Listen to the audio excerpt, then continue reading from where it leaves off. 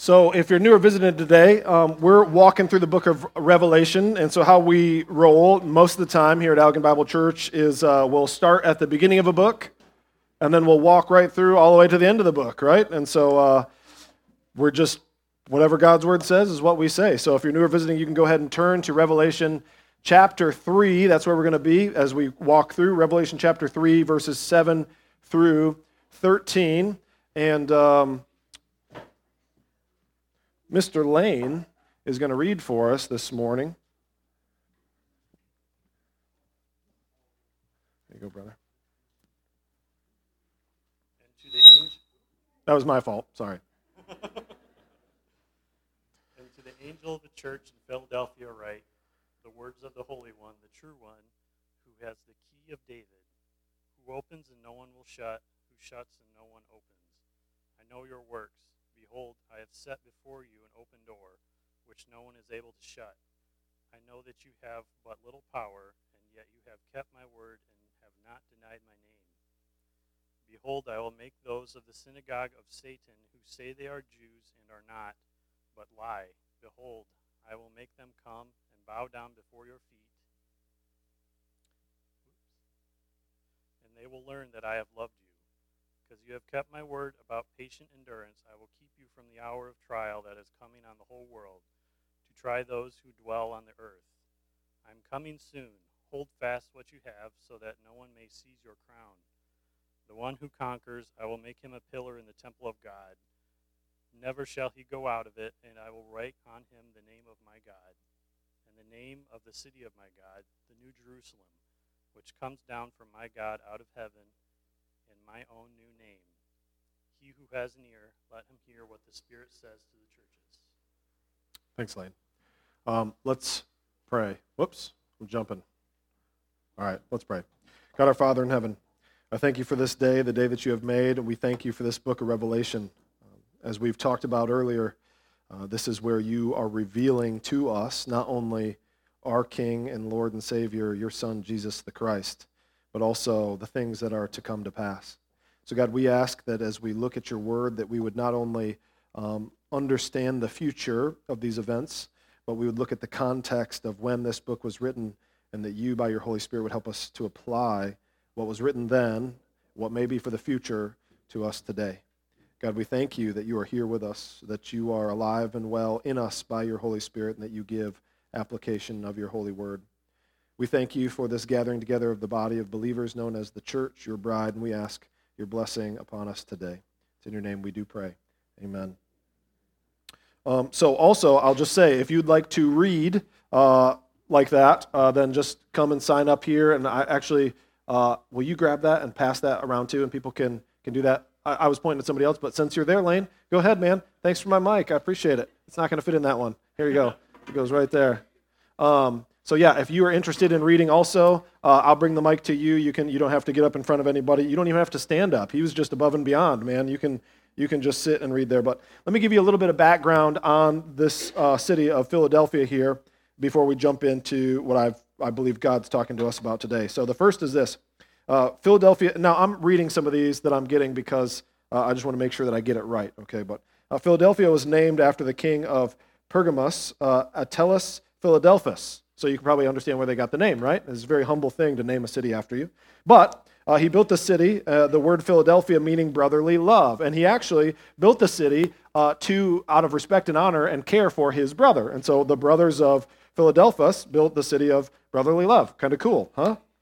So this is the only one of the 7 cities of Revelation that was not a major city in the province of Asia at this time. So this is kind of a secondary city, a third-tier city as far as the ones that are mentioned in the rest of these 7 churches. However, it was on the southern highway connecting Pergamum and South Asia Minor, making it strategically important to settlers and military personnel. This earned it the title of Gateway to the East because there was so much traffic that was coming through there, right? Philadelphia was located roughly 20 miles southwest of a volcano in the region, prone to seismic activity, and an earthquake in AD 17 badly damaged the city, prompting the emperor at the time, Tiberius Caesar, right, to forego taxation for 5 years. Don't you wish that was happening here? I mean, not the earthquake, but the taxation thing, right? And so forego taxation for 5 years that they could rebuild what they needed to rebuild, okay? So as they rebuilt, that tied them very closely to Rome. As you can imagine, they were very thankful that Rome stopped all the taxation so that they could rebuild. And so they really were fond of Rome. So also, because of the volcanic activity historically in that area, as you might imagine, the soil was very rich, okay? So it was a very good, nutrient-rich soil. The economy at Philadelphia consisted of cultivation of grapes, which they made into wine, which is probably why its main pagan temple, its main pagan deity that it would worship was the cult of Dionysus, which is the god of wine. So you may have heard of Dionysus from, I don't know, TV or movies or something like that, or maybe you just know about Greek stuff, and good for you. But the cult of Dionysus, which is the god of wine there, okay? So, some other housekeeping stuff that you guys were asking me about, and then I promise you we'll move into stuff. 3 things. The first is this. The angel of the church of Philadelphia. Somebody asked me recently, what does it mean when they say to the angel of the church of whatever? Because they've got all these things. So here's what that means, in my opinion, and you are I would welcome you to do other research and find out your kind of stuff and where you stand on that. You ready? Here's where this works in my mind. The term angel in Greek can also be used for messenger. So it's this idea of a messenger. So then you have to decide what it's talking about here in the context of how it's talking. Now, if you remember, if you go back to the beginning of Revelation, what they were talking about there is, so this is the revelation of Jesus Christ given to the angel, which is then given to John, and then John's going to write to the 7 churches, right? So it was kind of this chain of revelation to different beings that would then deliver it finally to the church. So the question then is, for me and for you, so I'm going to answer the question without answering the question. Sorry.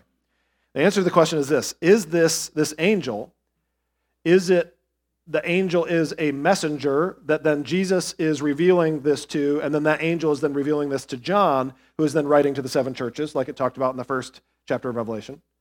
Is this angel, maybe it should be translated messenger, and so it's to the messenger of the church of Philadelphia. So then who would that be? Would that be to John, or would that be to the pastor of that main church? Or does it mean that there's actually a kind of a guardian angel over the church of Philadelphia? I don't know. But here's what I think. I think it's likely to think that each church or each part of the world has a specific angelic body that is responsible for it. Why do I think that? Well, I think that because of the Old Testament, where David, I think it's David, no, it's Daniel, was praying, and the angel came to him and said, hey, I would have been to you sooner, except for the prince of Persia withstood me, and so it took some time, but as soon as you were praying, God gave me the answer, and I was supposed to bring it to you. Now, what was that angel doing? He was bringing a message. That angel is a messenger from God, and he couldn't get to David fast enough. Why? Because there was opposition. Scripture tells us we battle not against flesh and blood, but against principalities and powers. How can you be a prince if you don't have a land to be a prince over? Are you following me? I know I'm talking fast, okay? So, in theory, each church has the potential to have a certain angel, or maybe a group of angels, who are managing it, for lack of better terminology, right? And then also opposition. So I believe that Allegan as a whole has both a negative spiritual influence from some kind of a demonic force that is the principality or the power over Allegan, or maybe over Van Buren, or however that works. And it also has messengers, angels, that are overseeing his churches in this area. So not only his church as a universal sense, right, all those who are truly believers who belong to maybe different churches, but also Allegan Bible Church individually also. Now, I lean more towards an Allegan, so the angel of the church of Allegan because of these. The angel of the church of Philadelphia, right? It doesn't say the angel of the church of Allegan Bible, or it wouldn't be Philadelphia Bible Church, right? Does that make sense? So it's all the churches in Philadelphia, which was this whole city, town area. Does this make sense? So to answer the question, for those of you who may be wondering, who is the angel of the Church of Philadelphia? I don't know. It's either an individual angel that is kind of over that section, or they're using this as the word messenger, and it gets muddled in the translation for us, and so it's talking about a pastor or an elder. Now, does that mean that you have to question God's word? No, absolutely not.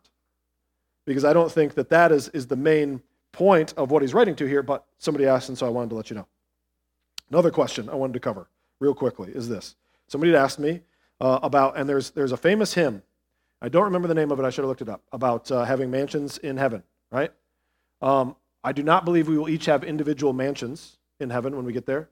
I believe that we will have all of eternity. You can probably build whatever house you want to build. I don't think that's a problem. I don't think having a house is sinful. I don't think having a huge, giant house is sinful. I think it's all up to what you will want to do for that time period when you're there. And I'm going to reference a book, okay?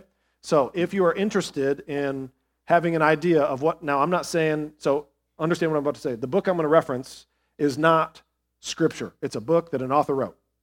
He gets a lot of what he gets out of Scripture, and I tend to share a lot of the ideas that this author also has, okay? So if you want to read it and then talk about it afterwards, that'd be great. It's called Heaven. It's by a guy named Randy Alcorn. I've talked about it before from the pulpit. I do recommend it if you have questions about heaven, and I'll tell you why it ought to be something that's on your reading list at some point. When I was a little kid, I said, well, heaven sounds, now I do not mean for this to be heretical or blasphemous or anything. When I was a kid, I thought, heaven sounds boring. What it sounds like to me is we're all going to be like moth people, right? We're going to stand all dressed in white. We're going to be looking at this shining light, and we're just going to stand there for all of eternity saying, oh, like I thought that's what heaven is. I thought that sounds boring and lame, but you know what? Like but it sounds better than burning for all eternity. So I pick the mindless worship of the light. Like that's what I pick when I was a kid, right? Now that's not a Christian decision. That was a child trying to understand this thing. I have grown in my theology. I have grown in my understanding of Scripture. I have grown in my understanding of who God is and what He wants for us. So I would recommend reading a book like Heaven by Randy Alcorn, because I also, a lot of what he says in there, I would agree with him with that. I think is what the new heavens and the new earth is going to consist of. So, without further ado then, Revelation chapter 3, verse 7, he says, to the angel of the church of Philadelphia write, the words of the Holy One, the true one, who has the key of David, who opens and no one will shut, who shuts and no one opens. So Philadelphia here is the city of brotherly love. Remember, we just talked about that before I went off on my tangents. So it's the city of brotherly love. This was a good church. This is one of the only churches in these 7 churches that doesn't get walloped with some kind of big negative thing that they're misdoing or they've dropped the ball, okay? So that, to me and to you, I hope, what that should make you think of is, what is it this church is doing that I need to glean from in my individual Christian walk that I need to put into place, and how can we corporately also be this kind of church? That's immediately what I think of when I read through this, and I'm like, they don't have anything really negative said to them about it. I really want to know what it is, just like we can learn, okay, what are the negative things that are saying here? How can I avoid those things? That would be the put off, right? So here, what are the put-ons that we can do? Well, brotherly love was this church. Brotherly love is a true fruit of being a church, and so John 13:35 tells us, by this, all people will know that you are my disciples, if you have love for one another. That's that idea of brotherly love, affection for one another, care, concern for the body. It is weird for people to come into a building like this and have not a whole lot of things in common. Tons of different life, tons of different age, tons of all that kind of stuff, and then still genuinely care for one another. It's weird. I like being weird. I hope you do too, right? And so next then, it says in Hebrews 13:1, let brotherly love continue. This is supposed to be what we are practicing, brotherly love, this Philadelphia. Romans 12:10 says, love one another with brotherly affection. Outdo one another in showing honor, right? So you shouldn't just be opening the door for the old lady to go into the Walmart Supercenter. And I guess you don't have to do that now because they just magically open themselves. You know, when I was younger, I don't know if you knew this, at Meijer, they might still be there. Kids don't do this. At Meijer, on the top of those doors, there's a switch. You can actually shut those off.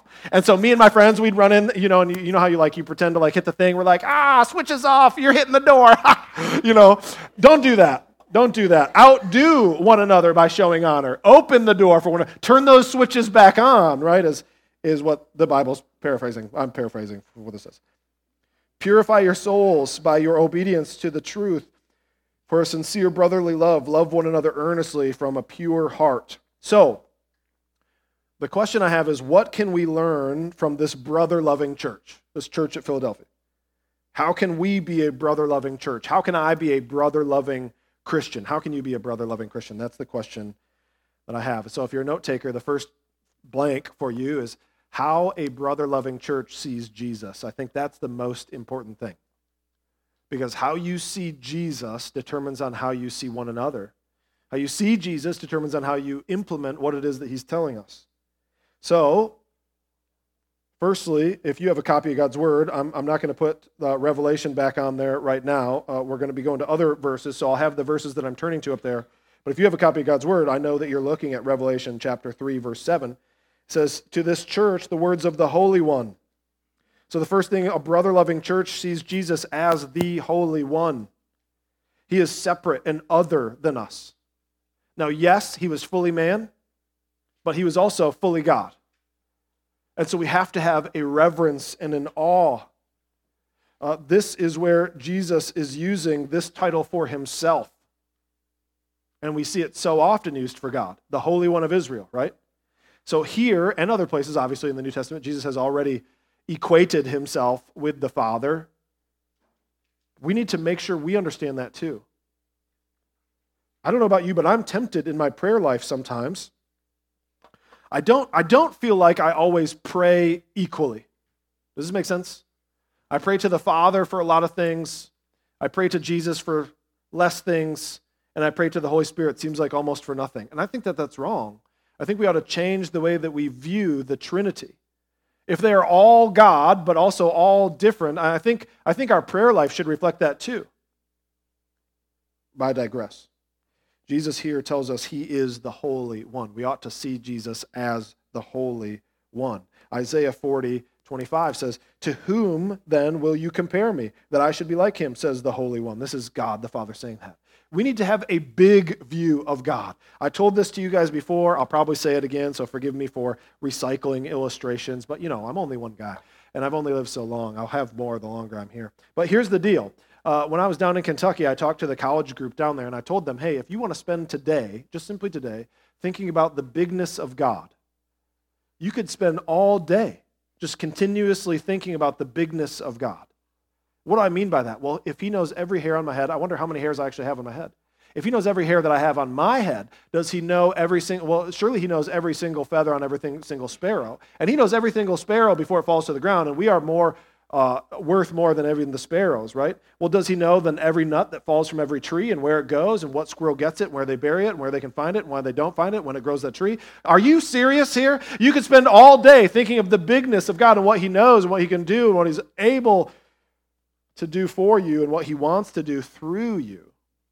Habakkuk 3:3 says, God came from Teman and the Holy One from the Mount Paran. Selah, his splendor covered the heavens, and the earth was full of his praise.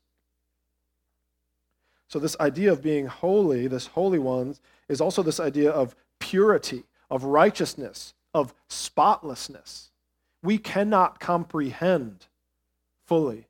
I don't think we will for all of eternity. I think that's part of the joy of eternity, is continuing to dwell on and find out more of who God is for all of eternity. And this is the same God who, John says, the Word became flesh and dwelt among us.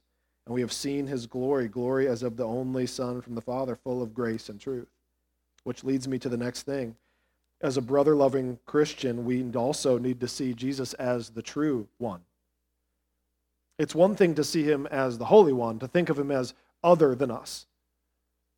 Maybe we don't struggle with thinking of him as other than us.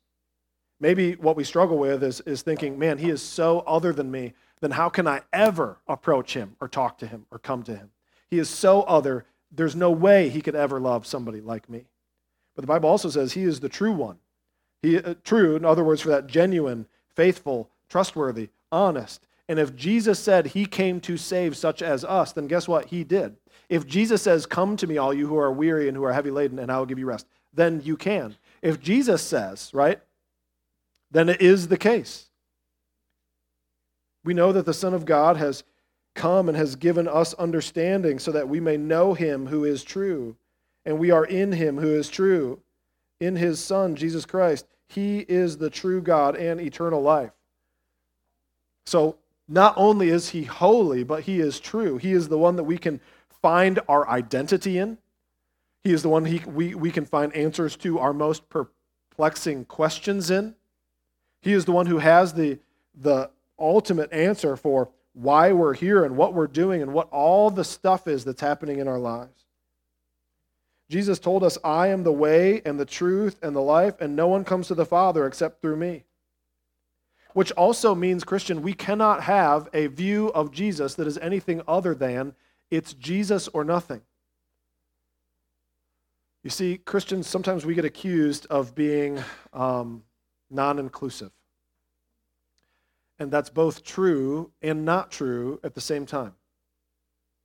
It is true that we cannot be inclusive of every single other world religion. It has to be the case. Because Jesus said, I am the way, the truth, and the life. No one comes to the Father except through me. So either that is true or that is a lie. C.S. Lewis, I've talked about this here before, but C.S. Lewis said Jesus is either a liar, a lunatic, or he's the Lord. And what he means by that, and what I've said by that, you probably know this, you're sick of me telling it to you, but it's a good one. You should remember this. He's either knows that he's not really God and he's lying to us, and therefore we should not follow him. Or he's a lunatic. He's crazy. He thinks he's God, but he's really not, and therefore we should not follow him. Or he is telling us the truth, and therefore anything other than that cannot be so. And I would encourage us, that's the way that the Bible presents Jesus. And so he is the true one. He is genuine. He's faithful. He's trustworthy. He's honest. And so also when he says, I am the way, the truth, and life, no one comes to the Father through me, we can also think of that on the other way. Everybody who comes to Jesus will then also meet the Father. Everyone who comes through Jesus has a relationship with the Father. Everyone who asks for salvation through Jesus can have their sins covered by him. He is the true one. He is reliable. He is dependable. He will never fail. And it doesn't matter how I feel or how you feel or what we've done. There is nothing that can keep us from the love of Jesus Christ. Amen? And also, then, if you doubt that, he goes on to say, he is the mighty one. In the scripture there, in Revelation 3:7, it says that he is the one who opens and no one will shut, the one who shuts and no one opens. You know, if God says, let there be light, there's light. If God would say, let there be darkness, guess what there would be? Darkness. He is the mighty one. Revelation 1:18 says, and the living one, I died, and behold, I am alive forevermore, and I have the keys to death and to Hades. He's the one who shuts, and who no one, and if he shuts it, you can't open it, and if he opens, then no one can shut it. This is a text where I get the assurance of my salvation. Because I know that Jesus has said, all those who the Father has given me, I will lose none of them. So if he has opened the door for me, it does not matter what Satan does to try to close it. He can't. Satan can be as big and as bad as he wants to be, but if Jesus says the door's open, guess what? You can come in. That's also why he says, hey, if anyone knocks, I will answer, right? Come to me. If you knock, it will be open to you. This is the idea of absolute power. He has absolute power to be with us, and that's what his desire is. He says in John 10:9, I am the door. If anyone enters by me, he will be saved and will go in and out and find pasture. And once that door is opened, it can never be shut again. He tells us in 1 Timothy 2:5, for there is one God and there is one mediator between God and men, the man Christ Jesus. And so lastly, a brother-loving Christian sees Jesus not only as those three things, but then lastly, the promised one. So he's the holy one, he's the true one, he's the mighty one, he's also the promised one. What do I mean by that? Oh, I mean, it's exactly what it sounds like. He was told and foretold to Adam. Because of the fall, there would be a redeemer. He was told and then retold from Abraham. Through your lineage, all the nations of the human race are going to be blessed. He was told by King David, to whom Jesus ties himself in this passage. I have the keys of David. I sit on the authority on the throne of David. I am the one promised of by David. See, he is the promised one, the Lamb who's come to take away the sin of the world. He is the Holy One, the true one, the mighty one, and he is the promised one. And that also speaks to us through Revelation because he is the promised one who has made a promise that he is coming again. He's coming to receive his bride, his church, back to himself. So, that is how a brother-loving church, a brother-loving Christian needs to see Jesus. How is a brother-loving church need to then share the gospel? That's the second main point. How a brother-loving church shares the gospel, or how a brother-loving church shares the gospel. Well, in your copy of God's Word, you can just move down to the next verse, Revelation 3:8. He says, I know your works. Behold, I have set before you an open door, which no one is able to shut. I know that you have but little power, and yet you have kept my word and have not denied my name. And so, how is a brother-loving church sharing the gospel? How is you as a brother-loving Christian sharing the gospel? The first thing is by the power of the Spirit, not the power of the flesh. It has to be that way. I am reminded by that every single Sunday. You know, sometimes the night before, usually happens to me. The night before, I'm laying in bed, and I'll either wake up or I'll have a dream, and I'm like, man, that sermon was great. It was great. And then I'll get up here, and I'll preach, and then I'll go home, and I'll talk to my wife, and I'll say, oh, I didn't feel good about this section, or I missed that section, or I misspoke here, or you know, did you get anything out of that? Because I felt like it fell flat. Well, guess what, Pastor? By the power of the Spirit, not the power of the flesh. So I could be up here, praise God, I could be up here like a bumbling idiot. Don't say amen to that, right? But I could, and I'm sure that I am, and you know what? If God wants to use it, he's going to use it. And I'm so thankful for that. It takes so much weight off my shoulders.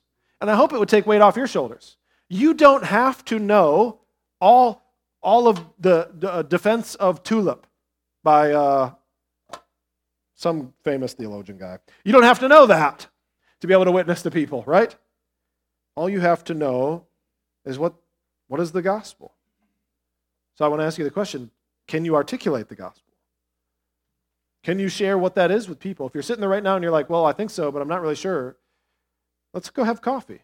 I'll give you some resources. I'll give you some things to think about. I want to solidify that with you. But it's by the power of the Spirit, not the power of the flesh. Philadelphia was not the biggest, the richest, the best church on the block.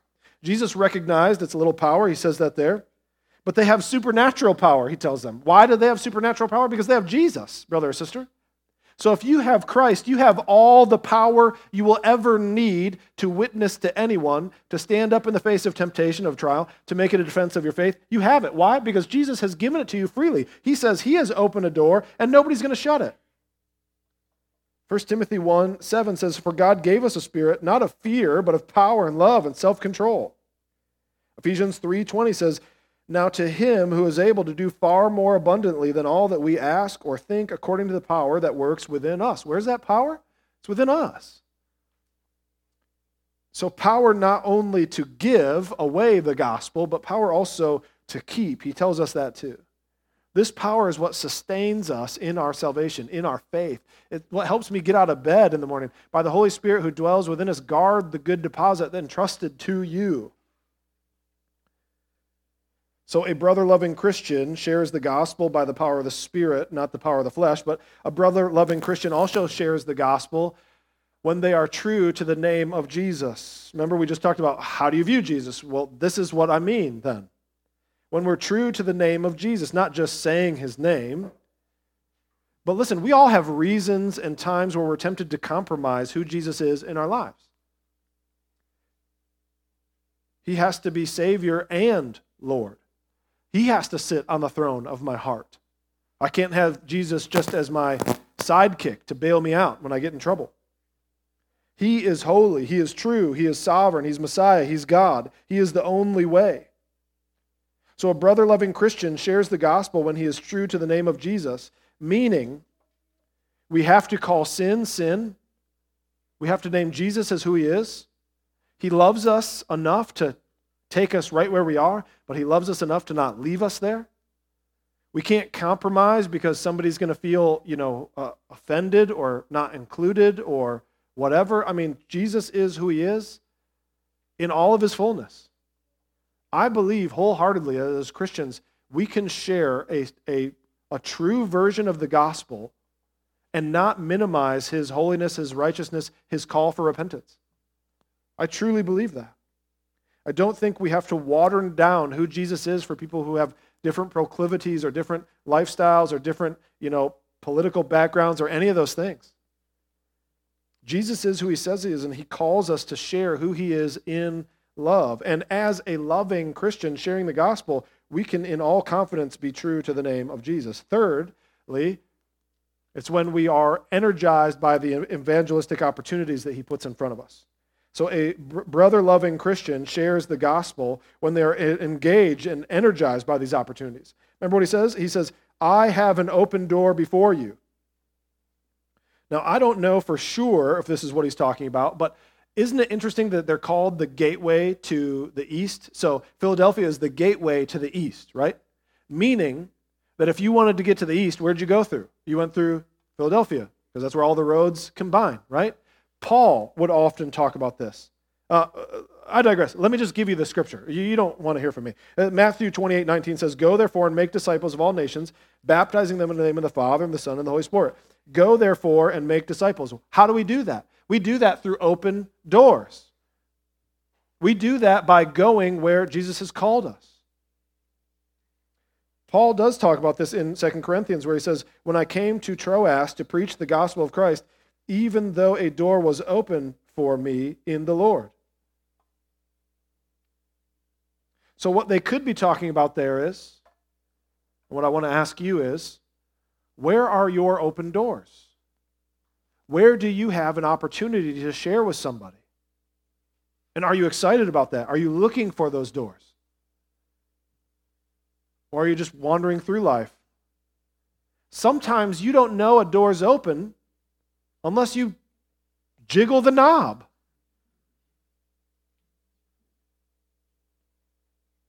Are you looking for open doors?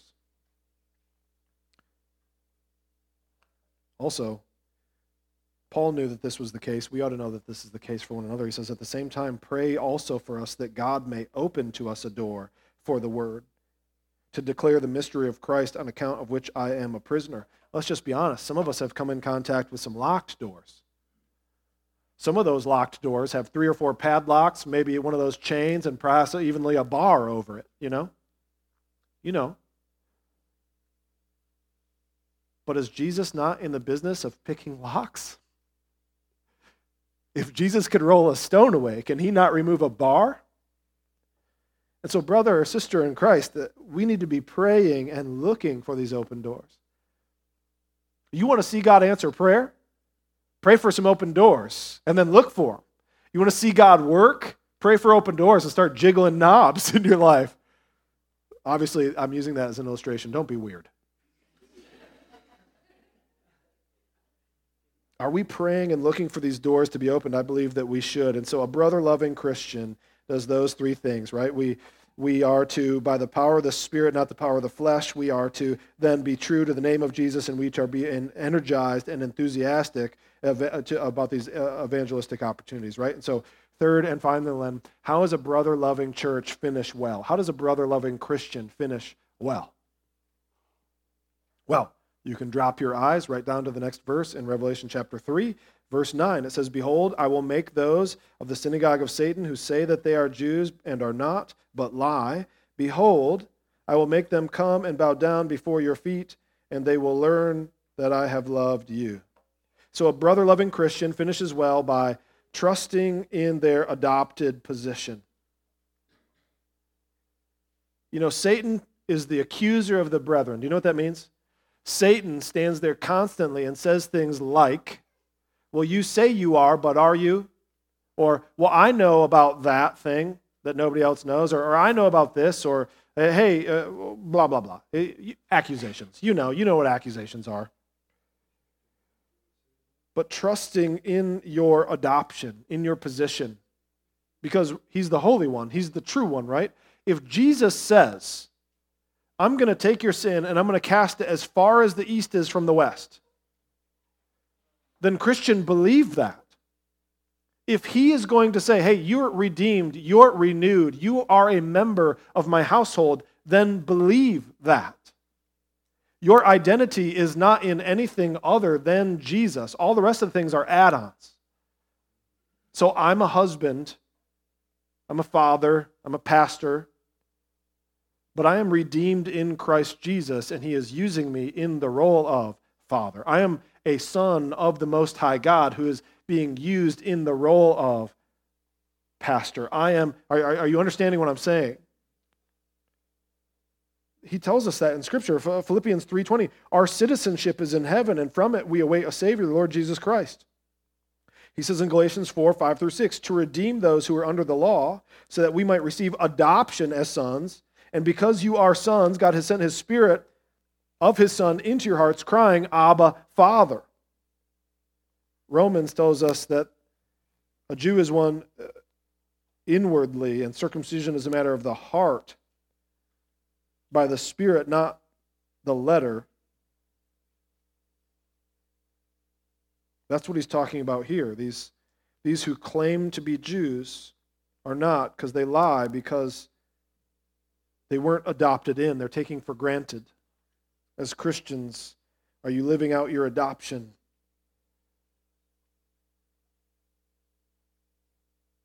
A brother-loving Christian finishes well then. If you go to Revelation 3:10, the next verse in your copy of Scripture, it says, because you have kept my word about patient endurance, I will keep you from the hour of trial that is coming on the whole world to try those who dwell on the earth. And so the second way that a brother-loving Christian finishes well then is by trusting in their Savior's protection. So not only your provision, or your position, but also his protection. John 6:39 says, and this is the will of him who sent me, that I should lose nothing of all that he has given me, but raise it up on the last day. So here's the deal. Here's what I remind myself in. Here's what I want you to remind yourself in.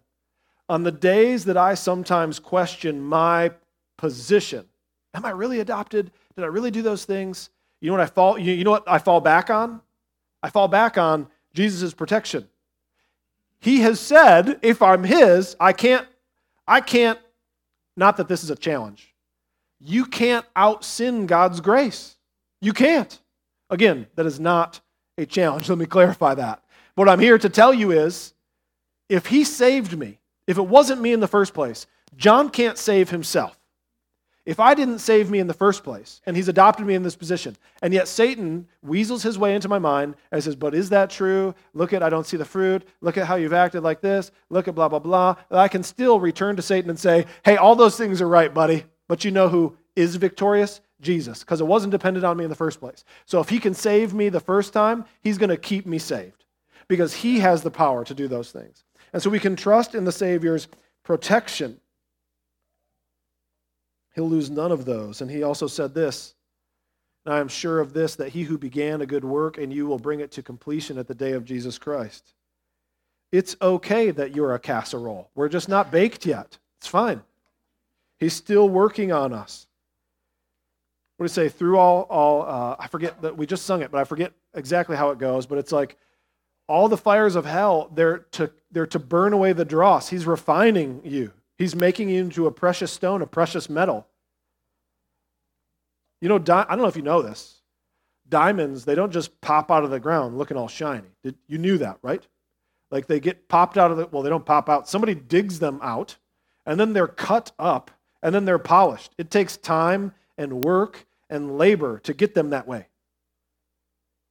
And by the way, do you know how much money we spend on rocks? Isn't that crazy?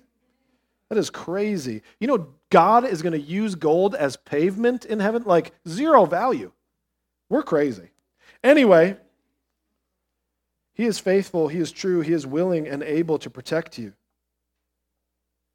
Also, then, what this is talking about here is I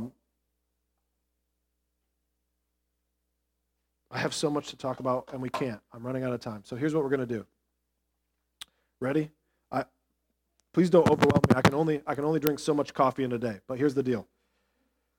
This text, because you have kept my word about the patient endurance, I will keep you from the hour of trial that is coming on the whole world to try to dwell all those on the earth. Maybe this will be a whole nother sermon. Are Christians going to stay here through the whole tribulation, or are going to be raptured out of it? Ready? Fight. No, don't really fight, but here's the deal. As you meet in your small groups, this is something to discuss.